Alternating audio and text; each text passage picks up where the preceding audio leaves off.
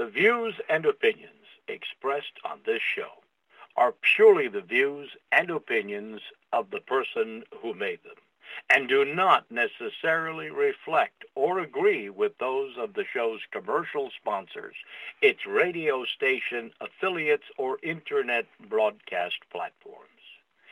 As the restriction on our God-given right to free speech manifests itself throughout the world, we are inspired by Jesus Christ's immortal words, and ye shall know the truth, and the truth shall make you free. And we reserve the rights to all our words. Thank you, and now enjoy the show.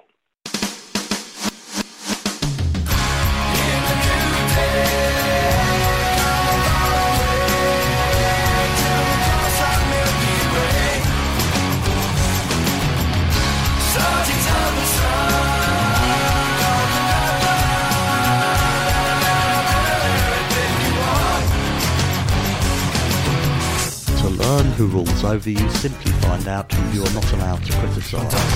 You are listening to ACH. I'm Andy, your host, and before we start today's show, I would like to thank Crystal for her recent donation. If you are able to support the show, please go to andrewcarringtonhitchcock.com, click the banner at the top of the website, how you can keep ACH on the air, or scroll down on the right hand side and buy a book or two or three or whatever you would like. Today is Thursday, so it's time for the weekly visit of my good friend Dr. Peter Hammond from South Africa. I'm going to bring him up right now. Peter, are you with me? Yes, I am. Thank you, Andrew. Thank you, Peter. Great to have you on, as always. And folks, I'm going to, this might interest some of the people out there. These are the sort of things that interest me. I'm the kind of guy that when I watch a DVD, I'm always interested in the extras and sometimes the commentary and things like that. Give you an idea of how we come up with our show titles. Peter emailed me earlier and he said, how about the real hope for victory over communism?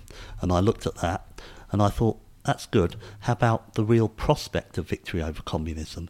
And something about this real prospect, it was familiar to me somewhere. And so I suddenly cottoned on that very famous George H.W. Bush speech. And so I'm going to play it to you now, just a few seconds of what he says about the New World Order. Here we go, folks. Now we can see a new world coming into view. A world in which there is the very real prospect of a new world order. So I'd like to thank George Bush for helping Peter and I with the title today. It's been a three-way effort to come up with the very real prospect of victory over communism. So Peter, where would you like to start us off today with this? Andrew, you and I both know that there's two kinds of extremes that we often get. There are those people who want to say there's no problem. They deny the problem. They've got their proverbial head in the sand, and they refuse to actually acknowledge the real problems. But amongst our circles, it's far more likely that you have people who fully see the problem, but maybe they've given up hope and they fling up their hands and say there is no hope and everything's only going to get worse. And we need a bit of a balance between recognizing the real serious deadly problems, the threat to life and liberty and Western Christian civilization, all of our freedoms at risk. And that's true, and that's important that we recognize the problem. But we also need to see the hope and not to give in to defeatism. So often we come across a pessimistic mentality, evidenced in a phrase like, everything is only going to get worse, or everything is always going to get worse. And so many have succumbed.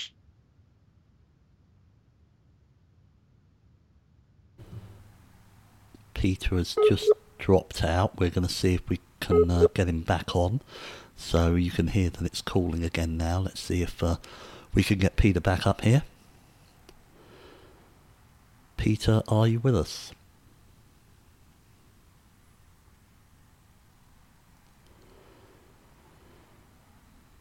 Okay, folks, let's see. We did have a problem before we started recording where Peter dropped out, so let's see if we can get him back. Otherwise, I'm going to jump into something else and hope that he can join us.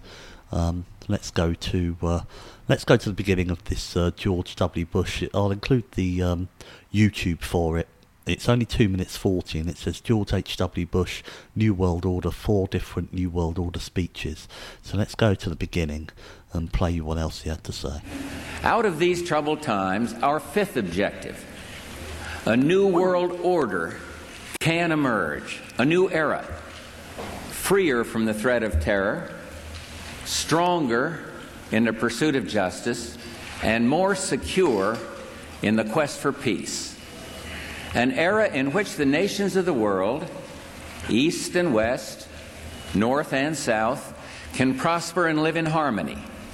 100 generations have searched for this elusive path to peace, while 1,000 wars raged across the space. Okay, Peter, we're still on the air. What I did was I started playing the start of the George H.W. YouTube, George H.W. Bush. Yes.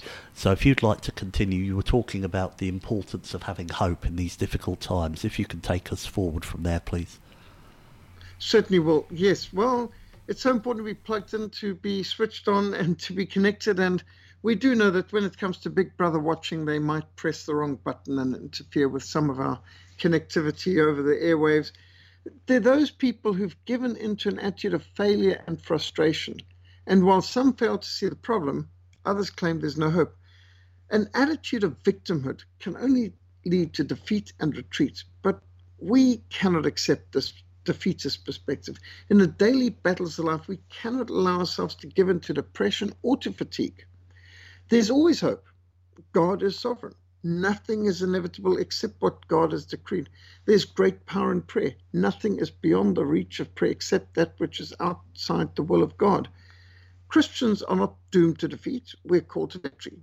If God can change us, then he can use us to change some part of this world. Christians have changed the course of history by prayer and obedience to God. And the Bible is full of examples of believers who through faith conquered kingdoms. Hebrews 11:33. In my own lifetime, I've seen numerous examples of the power of prayer, of regeneration, of revival to transform lives and to change history. The power of the Word of God, the power of the printed page has brought about some astounding reversals of fortune. Light is more powerful than darkness. Not all the darkness can put out the smallest candle. Truth is more powerful than deception. A person can have a whole lifetime of deception, and yet, truth has a very unique, distinct sound, and truth can often break one free from decades of deception. Resistance is more powerful than revolution. And just think of the Iron Curtain. Margaret Thatcher said so eloquently. The Berlin Wall is concrete proof that when people have a choice, they choose to be free. Freedom has its problems, but we have never needed to build walls to keep our people in. As Margaret Thatcher also said, the problem with socialism is sooner or later you run out of other people's money. And I've seen victory over communism on a number of occasions. And it's so important to encourage ourselves and encourage our friends and co-workers in this fight for freedom that victory is assured. Ultimately, all these communist regimes will implode upon themselves because they are self-destructive. And as Psalm 34 verse 21 says, evil will slay the wicked. And in fact, they do destroy themselves. You just think of those who believe in the lie of safe sex and who sow sex education and promote promiscuity and perversion. They will reap the inevitable consequences of STDs, sexually transmitted diseases, AIDS, herpes, gonorrhea, and a whole host of others, because what you sow is what you reap. And those who worship the idol of chance by squandering their earnings in gambling, they will end up as bankrupt as those who engage in the unworkable wastage of socialism and welfare. Those who promote the theory of evolution are promoting a meaningless existence in a chance universe. You came from nothing, you're going nowhere. It was Joseph Stalin who said that evolution leads to revolution.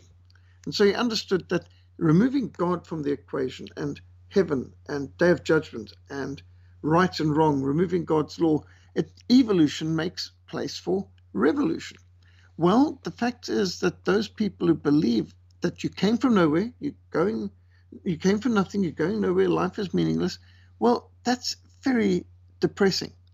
And think about education. By removing the Bible from schools, by purging all moral values from education, humanist, secular, socialist schools inevitably end up with a functionally illiterate, incompetent, incapable, and immoral generation.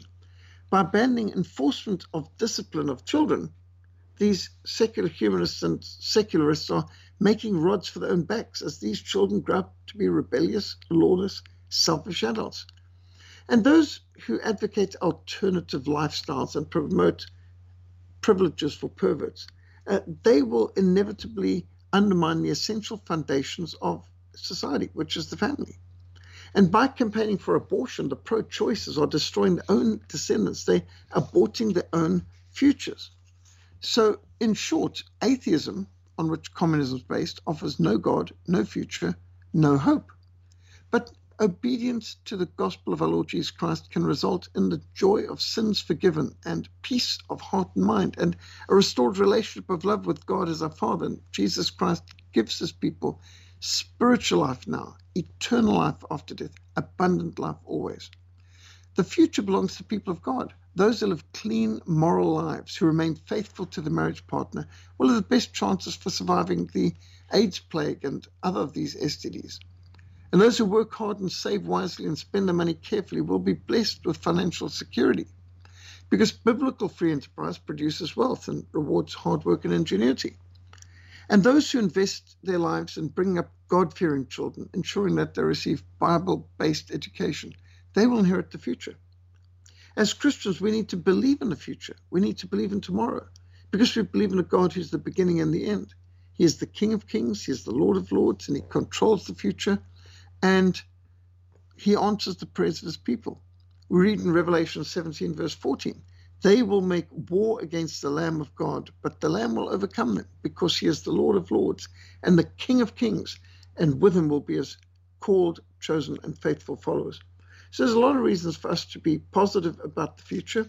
And I just think of when I was converted to Christ early in 1977, a missionary from Overseas Missionary Fellowship, the old China Inland Mission of Hudson Taylor, came to visit our church and urged us to pray for God to open the doors to Red China. Now, at the time, that seemed impossible. Red China was a communist country which had annihilated the church and banned all foreign missions. Brutal slave labor camps, ongoing harassment, persecution of Christians made it quite clear that the battle for the soul of China was still raging, and it's still raging today. However, in the past, many people questioned if the church had even survived the Cultural Revolution, the second phase of the revolution in China. Now we know that there are well over 100 million Christians in Red China, vastly more than the number of communists in the Communist Party, and a real headache for the communists in China. In 1980, I remember Brother Andrew speaking about his goal of smuggling 1 million Bibles into China. It was called Operation Pearl, and that seemed too impossible to me. And yet this Project Pearl succeeded in smuggling over 1 million Bibles into Red China. And the church in China is strong, it's vibrant, it's growing. Well, when I first began praying for Marxist Mozambique in 1980, it was firmly closed to the gospel.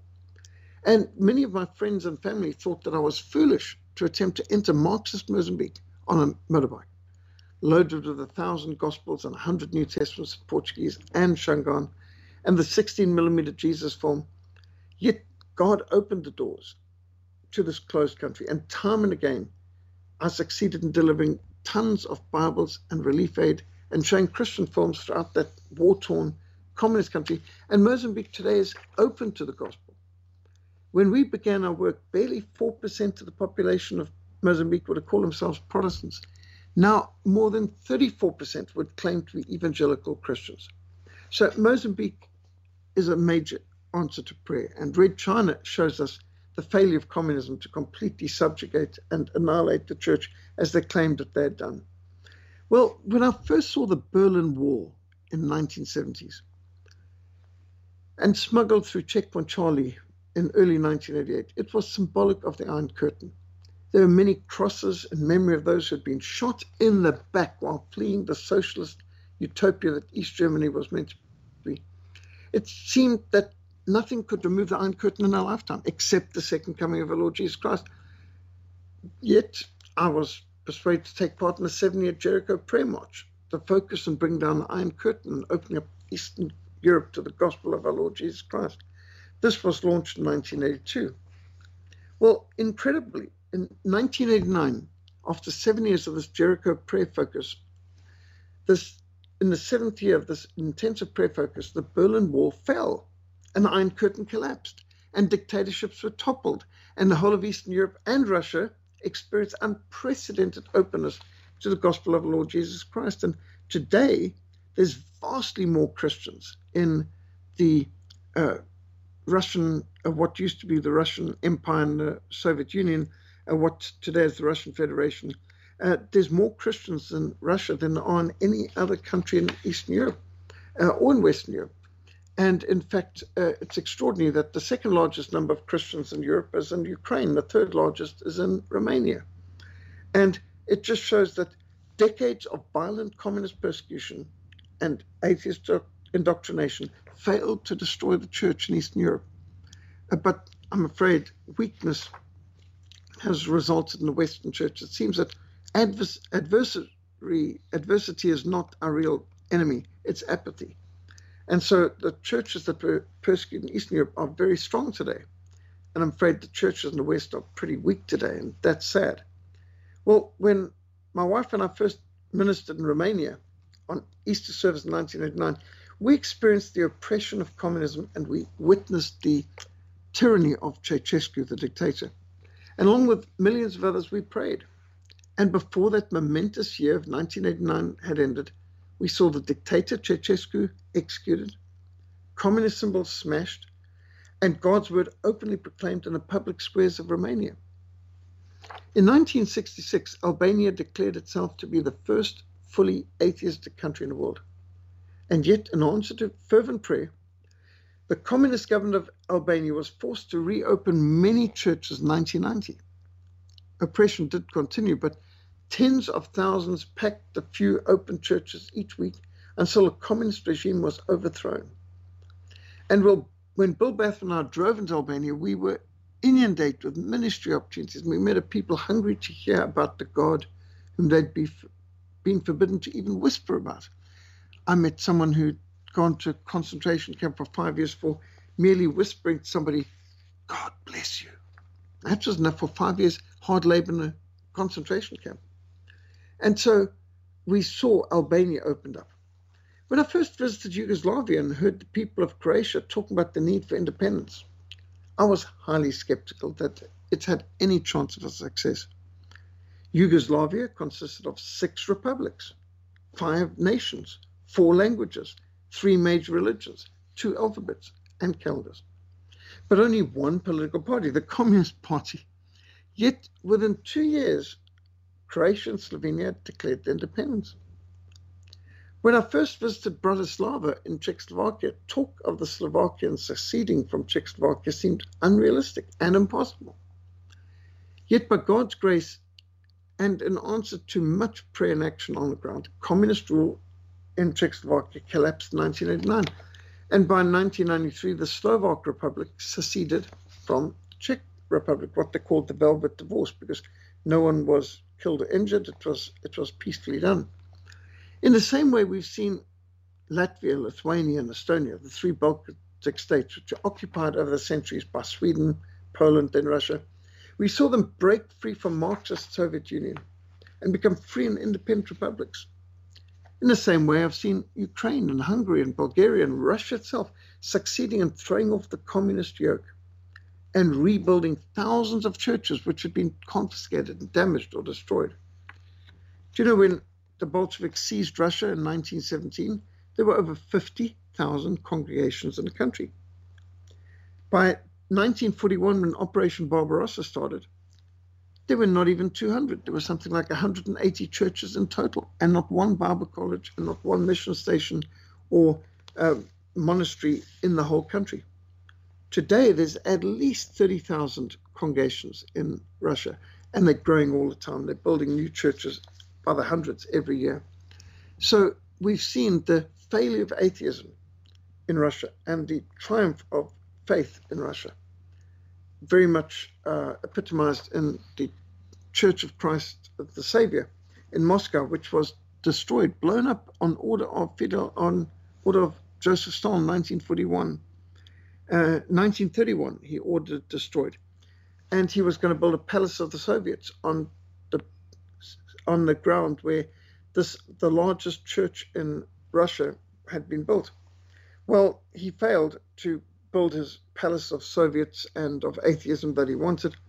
And in 1991, they started to rebuild the Church of Christ the Savior. And by 1999, it was finished. In the year 2000, it was consecrated. And this is a magnificent church. And it stands as a testimony to the fact that Jesus Christ is building his church, and the gates of hell shall not prevail against it. I could also point out to the work that we've done in Sudan since 1995, 25 years of working throughout Sudan, ministering south and north. I've conducted 27 missions to Sudan and delivered over 500,000 Bibles and books in 24 languages. And since that time, another 500,000 have been distributed and delivered by frontline mission teams, including my son-in-law. And initially, even the leaders of the Sudanese People's Liberation Army, SPLA, were highly skeptical that the map could ever be redrawn. And I remember arguing with Colonel John Garang, who said the Berlin Conference lines of Africa from 1884 to 1885 have never been changed, and that the UN and the African Union would never recognize an independent South Sudan because historically it was part of Islamic Arabic-controlled Sudan. Well, interestingly enough, although I argued with Commander Silvergear, the present president of Sudan, he was then second in command of the SPLA, that only independence for South Sudan could secure the freedom in the future. He argued, he said, it's not possible. Good idea that was. And yet, in less than 10 years, Salva Kiir was president of an internationally recognized independent South Sudan. So from the very first day of independence, 1st of January 1956, the Arab North sought to Arabize and Islamize the South with brutal oppression, great devastation, and massive loss of life. So I showed from Sudan's history and from the teachings of Islam why the only way to be free of Sharia law and Arab oppression is to fight for the full independence and sovereignty of South Sudan and the Nuba Mountains.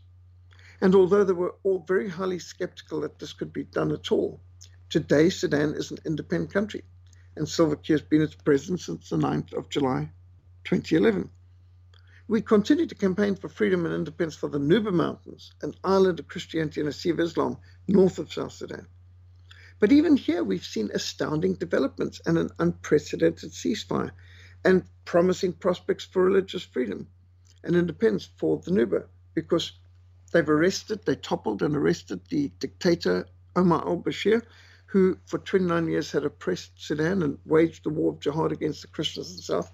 He's on trial for corruption and war crimes, and the government of Sudan, the interim government of civilians and military who seized power to get rid of him, they've promised to make Omar al-Bashir available to the International Court of Justice to stand trial for genocide in the Nuba Mountains and Blue Nile and Darfur.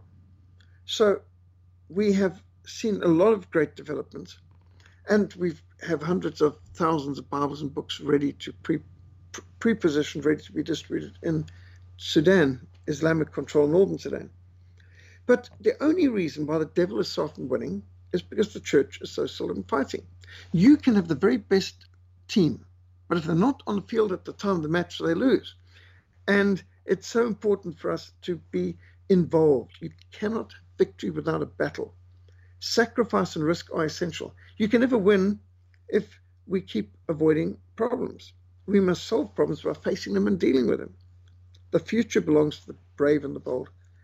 The Bible teaches us that we should have a holy dissatisfaction with second best. We should have a bold faith to trust God for great things, to step out in faith and to change what is wrong and to establish what is right in God's eyes. We must not underestimate the power of praying according to God's word and stepping out in faith and obedience to his commands. It is this faith that has enabled Christians to end child sacrifices, cannibalism, blood sports, polygamy, slavery, widow burning, and other atrocities. As the Apostle Paul declared, I can do all things through Christ who strengthens me. So by faith and obedience, we can turn stumbling blocks into stepping stones, crisis situations into opportunities for ministry. We can turn battles into victories. We can be more than conquerors through Christ Jesus who loved us. We can be overcomers. You can make a difference. You need to resist the revolution. You need to redeem your culture. You need to reclaim territory. We need to work for reformation. We need to pray for revival. We need to turn the tide. And it's so important that our people know you can change this world. You can make a difference. And we need more resistance to revolution. I've experienced it growing up in Rhodesia and fighting in the South African Army in Southwest Africa and seeing the resistance to communism in our country too, and ongoing resistance across the continent of Africa. But many people seem to think that there's no hope, and yet the Bible is full of hope. Just take some of the scriptural prophecies. That the earth will be as full of the knowledge of the glory of the Lord as the waters cover the sea. And hearing that the Lord will be awesome to them when he destroys all the gods of the land. The nations on every shore will worship him, everyone in his own land. And time and again we read in the scripture of how the Lord will overwhelm and overthrow all these evil powers. And the vision of Daniel, the head of gold, the chest of silver, the stomach of bronze, the legs of iron and clay, the feet of iron and clay, I should say. And the stone that the builders reject as worthless, the chief cornerstone, struck the statue and it broke into pieces, and the wind came and blew even the dust away. But the stone that represents the kingdom of God grew to be a mountain that fills the whole earth. And these are some of the scriptural prophecies. We're not destined to defeat, we're called to victory, to conquest. And this is what we pray in the Lord's Prayer: thy will be done on earth as it is in heaven. And this is what the Great Commission calls us to do. All authority has been given unto me in heaven and earth, said Jesus. Therefore go and make disciples of all the nations, baptizing them in the name of the Father and of the Son and of the Holy Spirit, and teaching them to obey everything that the Lord has commanded. And lo, I'll be with you always, even to the very end of the age. So the Lord who gave us the Great Commission will enable it to be fulfilled. And there's no doubt that this is what it means to pray the Lord's Prayer, that God's will be done on earth as it is in heaven. We have great weapons in this fight. We have truth. We have real history. We can resist. We can take great encouragement from the Leipzig prayer meeting, which led the charge to bring down the Berlin Wall. The people would come with unlighted candles, and one would be lit, and then they'd light the others, and it would spread like a sea of light coming on as different candles were lit. And the Leipzig prayer meeting was real resistance against communism, against terrorism. And the people would come home and switch off all lights in home, just put in an open window a candle, symbolizing the power of light over darkness, the power of truth against deception, the fact that we will win and not all the darkness can put out the smallest candle. So I believe there is a lot of real hope for victory over communism. We have a real promising prospect of defeat over communism because, let's face it, the New World Order communists, they are declaring war on God, and those who seek to fight the Creator and the eternal Judge, they will lose. The question is not, is God on our side? No, the question is, are we on God's side? God is the one who owes our allegiance, and he has the right to expect full allegiance from everyone that he's created. So I think it's super important that we be positive in the midst of confronting the battle, that we look at the biblical vision and instructions of victory. In his days, the righteous will flourish. Christ will rule from sea to sea, to the river, from the ends of the earth. His enemies will lick the dust. All kings will bow down to him. All nations shall serve him. And we have these promises that the Lord will be awesome in the day when he destroys all the gods of the land. The nations on every shore will worship him, everyone in his own land. And the Lord will be king over the whole earth. And on that day there will be only one Lord, and his name the only name. And we read about the kingdom of this God has become the kingdom of our Lord and of his Christ, and he shall reign forever and ever. So there are many marks of victory and so many encouragements in the scripture that we should not try to rearrange in order to fit the negativity of our day. We need to be those who've got a positive vision of victory, Light is more powerful than darkness. Truth is more powerful than deception. The devil can spend generations putting some chains around people, but God, by his mercy and power, can shatter them in pieces in an instant. And so we need to be on the side of victory. We need to be on the Lord's side, on God's side, on the Creator's side, the side of the eternal judge and the only Savior there is, the way, the truth, and life. No one comes to the Father except through Christ. So as Christians, we should remember in history the many great examples where resistance led to victory. And there's no reason for us to give up the fight now. We've got tremendous resource available. Just think of desktop publishing, of community radio programs like this one, the power of the internet and social media, and what you can do with Facebook and what you can do on the World Wide Web. Let's use the technology available to campaign for truth, for light, for deliverance, for resistance. Let us not accept the negative, pessimistic, defeatist attitudes.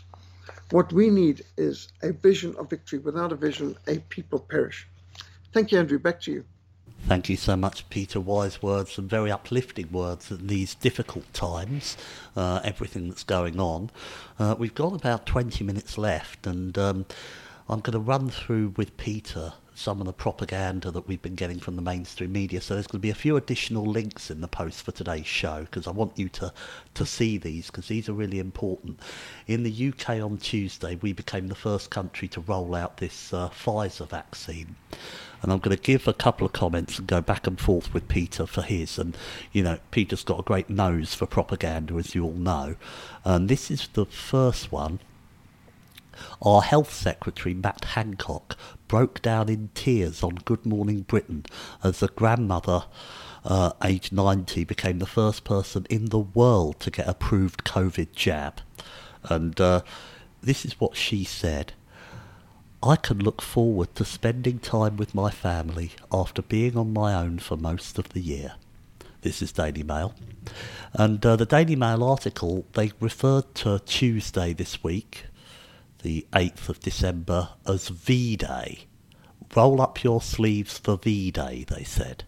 I'll include the article in the post for this show. And I'm going to move on to the first man who got the vaccine in the UK, another 91-year-old. And this is, get this, Peter. Well, first I'll give you his comment. He said, I can hug my granddaughters now.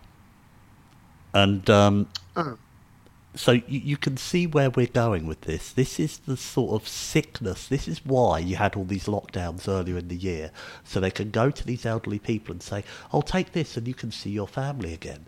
These people should have been able to see their family in the first place. Yes. It's just...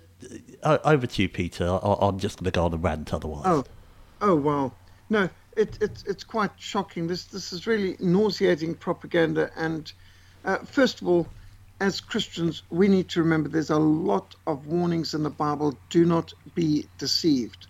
And then we are told in the book of Revelation that at the end time, God will send an angel to bind Satan so that he might deceive the nations no more.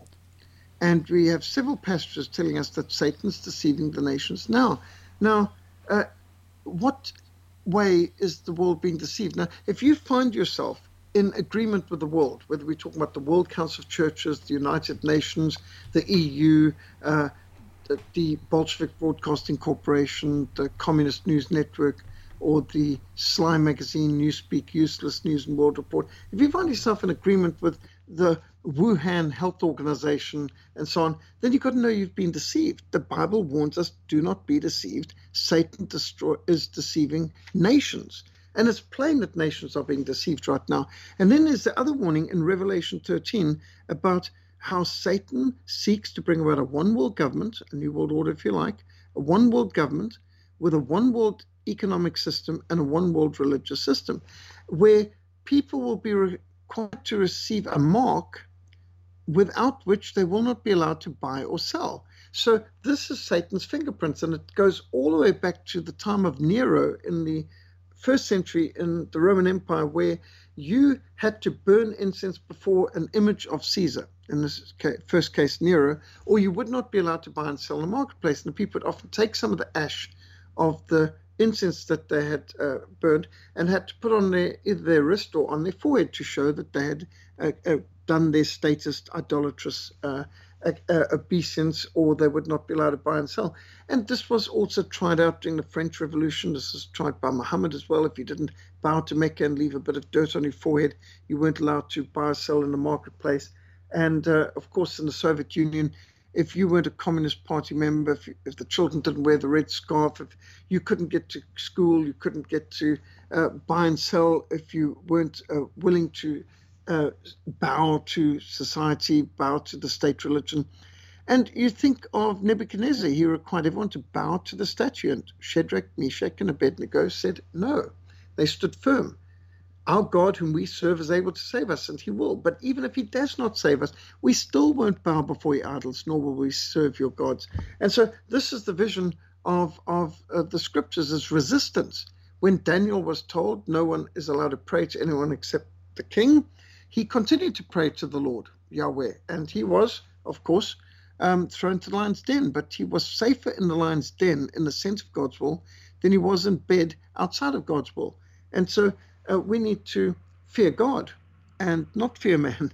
And so when it comes to vaccinations, honestly, Andrew, I would rather chew broken glass while crawling across a minefield being bombed by the Muslims than to take their vaccinations.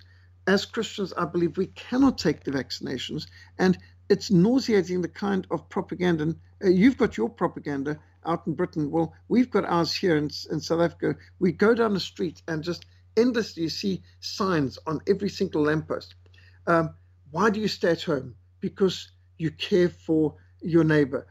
Why do you wear the mask? Because you care for your children and grandchildren. If you're over 55, stay at home. And literally propaganda after propaganda. And I just had to go up to Pretoria, which is 1,400 kilometers away from Cape Town, to conduct a biblical worldview seminar this last weekend. It was very nice to meet people who regularly listen to ACH and who actually came to know of our work through ACH. So thank you for that.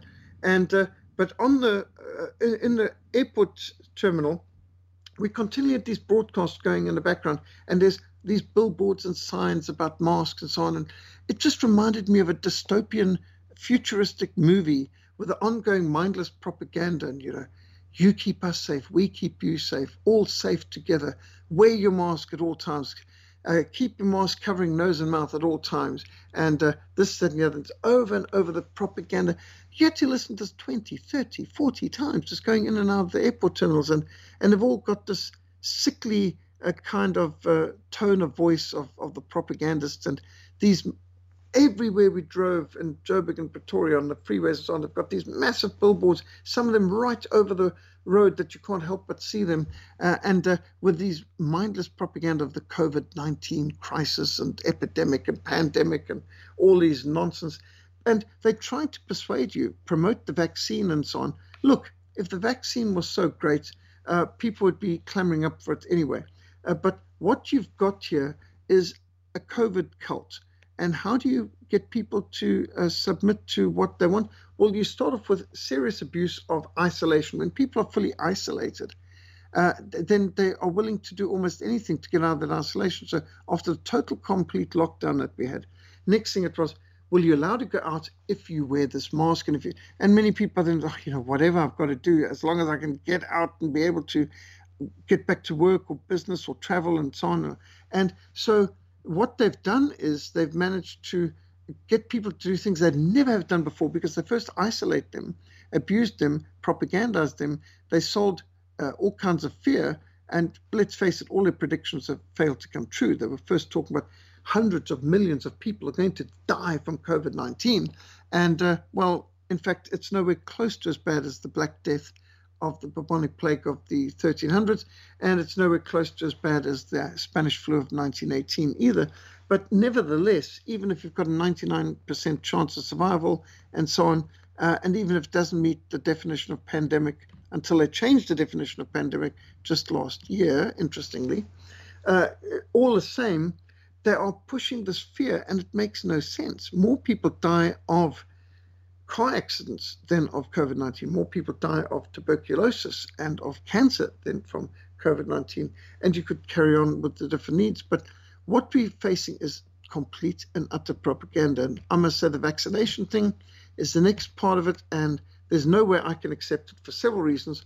First of all, we don't accept anything mandatory from the state, and there's a lot of evidence that the people involved in this vaccination, take the Bill and Melinda Gates Foundation, they have done all kinds of patents, and they've put billions of dollars into research into nanotechnology. You know what nanotechnology is?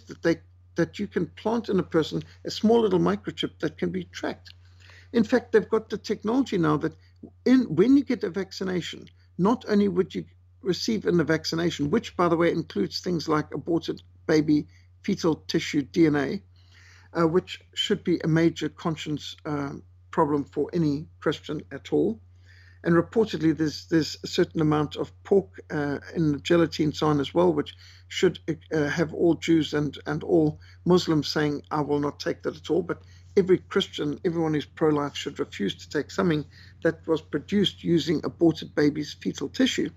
But more seriously than even that is that the Bill and Melinda Gates Foundation have the technological capability to, while giving you the vaccination, to plant also a microchip in you that will enable you to be tracked and harvest your DNA in the same operation with the same injection gun being used, so that they've now got your DNA harvested and able to be documented, so that they've got your unique DNA details harvested for the database, and they have put a microchip in you that can enable them to track you, as well as, of course, turning you into a genetically modified human. You know, we've got GMO plants. Well, we can now have GMO people as well. And again, another big major red flag, a neon light screaming siren about this is that the vaccination producers, which includes the CDC, the Center for Disease Control in America, which has got 20 patents and makes $4.5 billion a year from a vaccination. So they're not a no conflict of interest character. They're very much involved in the vaccination industry, the CDC. But these vaccination producers sought indemnity from Congress and Parliament against any legal suits for people getting after effects or paralysis or death as a result of vaccinations. And this should be a mega warning to us, because if you believe in your product and if your product is so safe, why do you need indemnities from any kind of lawsuits that may come about from people suffering ill effects from the vaccination? So back to you, Andrew. Thank you, Peter. And folks, I really don't know where to go with these two Daily Mail articles. I've already missed bits off them, and I'm only looking at the headline and the sort of 4 or 5 sub-headlines they always have below the top Daily Mail article. But the guy that I referred to who said, I can hug my granddaughters now, the start of the headline is, Pensioner 91 becomes national treasure with interview about COVID vaccine. So he's a national treasure because he took this vaccine. And then, I'm going to jump back to Peter with this one. I said about the It's V-Day, which of course is a take on VE Day. Well, what also happened was I got an email again from the government because I, after a member of the audience wrote in with a petition to sign making a debate so they have to have a debate in Parliament that these vaccines should not be mandatory. They've written back and said they're having the debate on the 14th of December, and I got an email yesterday saying that a comment had been made in the House about it, House of Commons, and I didn't actually see a direct comment, but they showed, because they sent me a link to a parliamentary video, and Matt Hancock, the Health Secretary again, the guy was crying that I told you about, after someone got the first vaccine, maybe they were a relative of his. But basically, he said in the Commons, he said, do your bit for your country, get the vaccine, do your bit for your country. So we've got all this link to patriotism, which is an absolute joke in the UK, because there is no patriotism, certainly not from the governments. And then, in this other Daily Mail headline, they say that Well, the full headline, as I said, Matt Hancock breaks down in tears on Good Morning Britain as grandmother 90 becomes first person in the world to get approved COVID jab. And then in brackets, with William Shakespeare, 81, not far behind. So you can see how they're weaving in all these old traditional, English, very British things like VE Day and, do your bit for your country. And now they've got the name William Shakespeare in. Peter, your comments? It's nauseating. I mean, how gullible do they think we are? This is George Orwellian 1984 Newspeak doublethink mini-truth or Ministry of Truth, which deals with lies and deception. This is grotesque. It's so insulting. And to use the zoom lens and to have some kind of sob story, feel-good, manipulative kind of emotional twaddle there, but now I can hug my grandchild. Why couldn't he hug his grandchild so far? First of all, just think of the logical inconsistencies. If the masks work, then why do you need social distancing? And if the social distancing works, why do you need masks? And if masks and social distancing work, then why do we need lockdowns? And if lockdowns work, then why do we need masks and social distance and social distancing?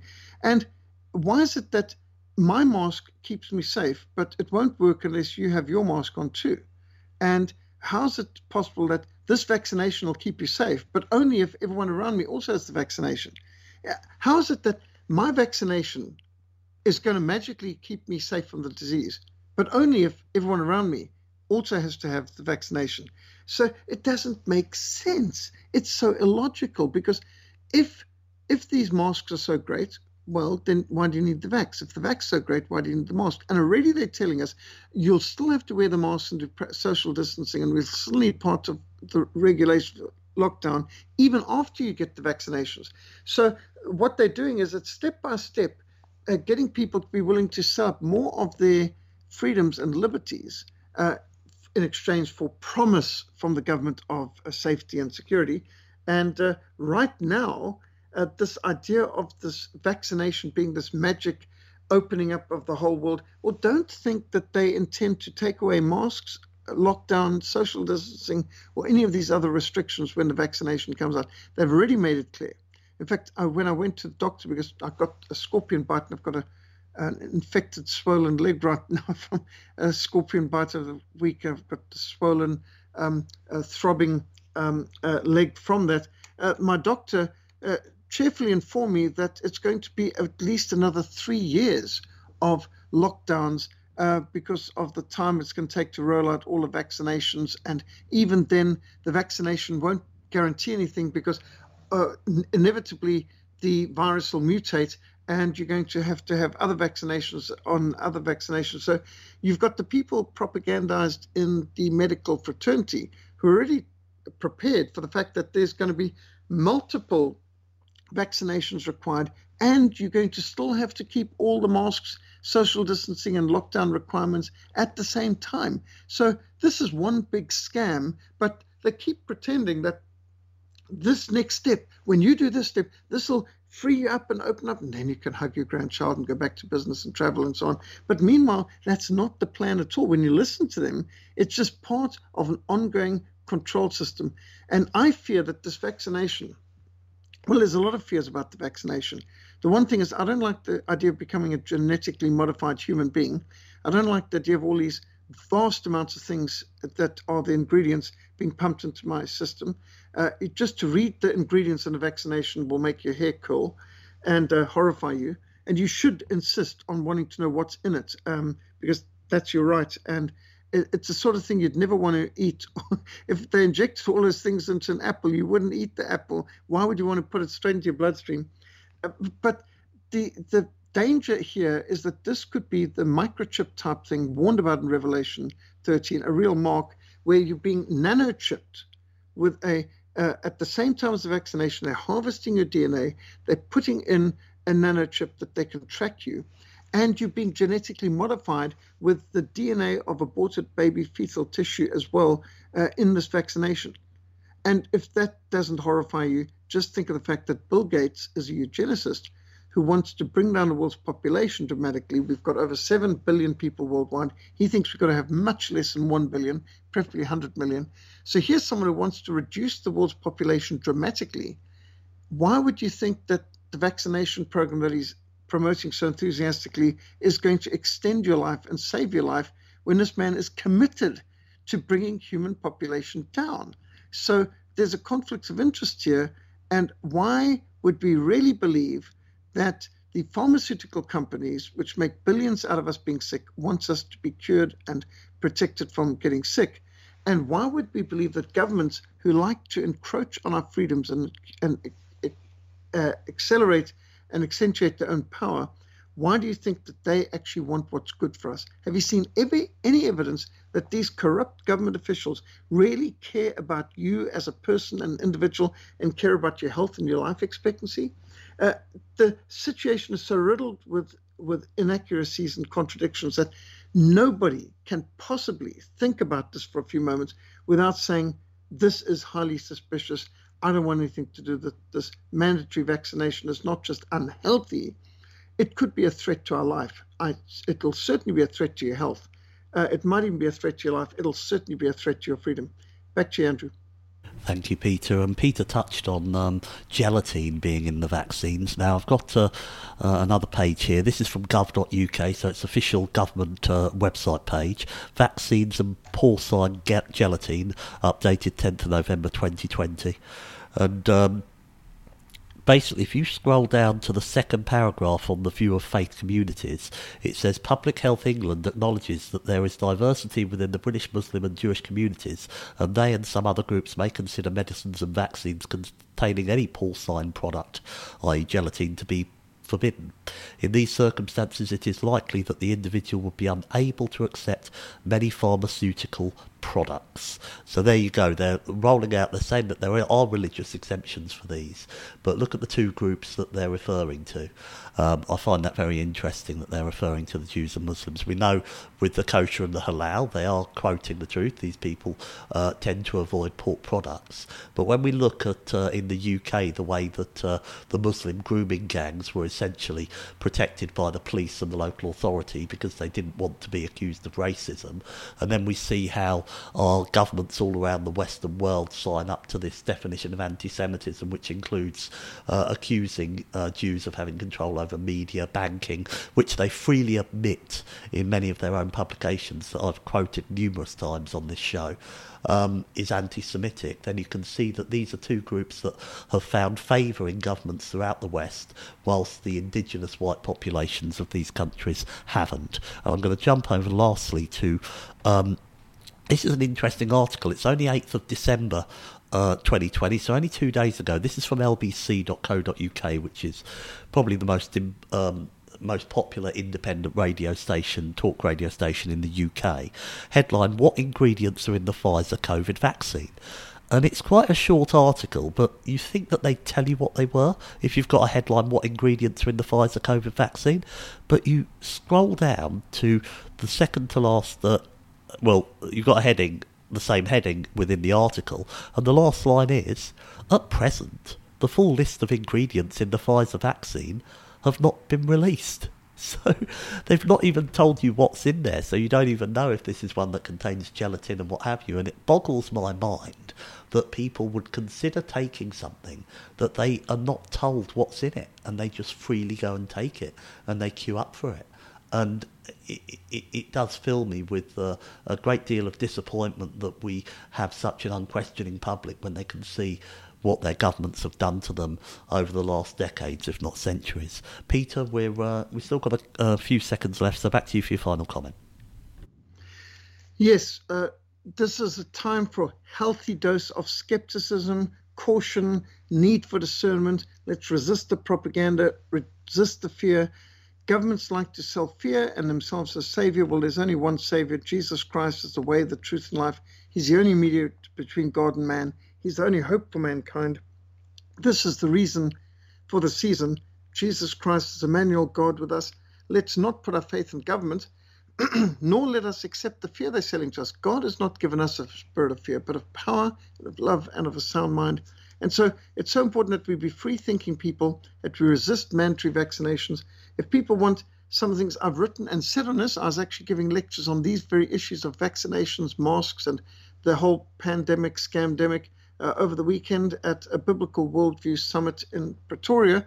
So you can visit our www.frontlinemissionsa.org, frontlinemissionsa.org, and we'll be having under the Biblical Worldview Seminar that I did in Pretoria a whole lot of the videos and presentations, which you may find helpful and to share with others and so on. But definitely, you've got to ask, if somebody wants to inject you with something, what's in it? And they must tell you. And you've got every right to refuse when you find out what there is in it. But I would be even more skeptical over the fact that this could be a DNA harvesting, a genetically modifying, and a nanochip planting tracking device in us at the same time.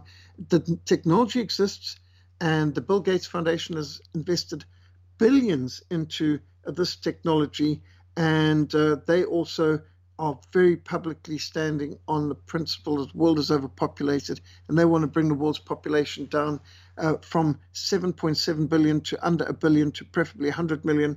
And you can imagine that you and I are probably part of the surplus population that these eugenicists, the New World Order globalists, would like to see, what do we call it, culled, removed. And do you really want to be a guinea pig for the New World Order's vaccination program? So very good reasons to say no. And I can hug my grandchild all the time. I don't have the vax. I hug my grandchildren every day because I'm not going to allow any government propaganda to keep me from interacting with my grandchildren. And so, no, thank you. I don't need a vaccination to hug my grandchildren. Thanks so much, Andrew. Thanks for giving us these links and contacts. Always very useful, everything you put in the posts, and it helps us to resist the New World Order. Thank you so much, Peter. And what we'll do today, a bit like the shows with Eric Carlstrom, the posts for the shows rather, we'll have a section for the links for today's show, and then below that we will have the links to Peter's website. So please check them out. There's more than the Frontline Fellowship that he mentioned. There's 5 or 6 down there, so have a good look at them. I want to thank Peter so much for joining me today. You have been listening to The Very Real Prospect of Victory Over Communism. I want to thank all of you for listening. I'll be back with you all tomorrow. Until then, folks, bye for now.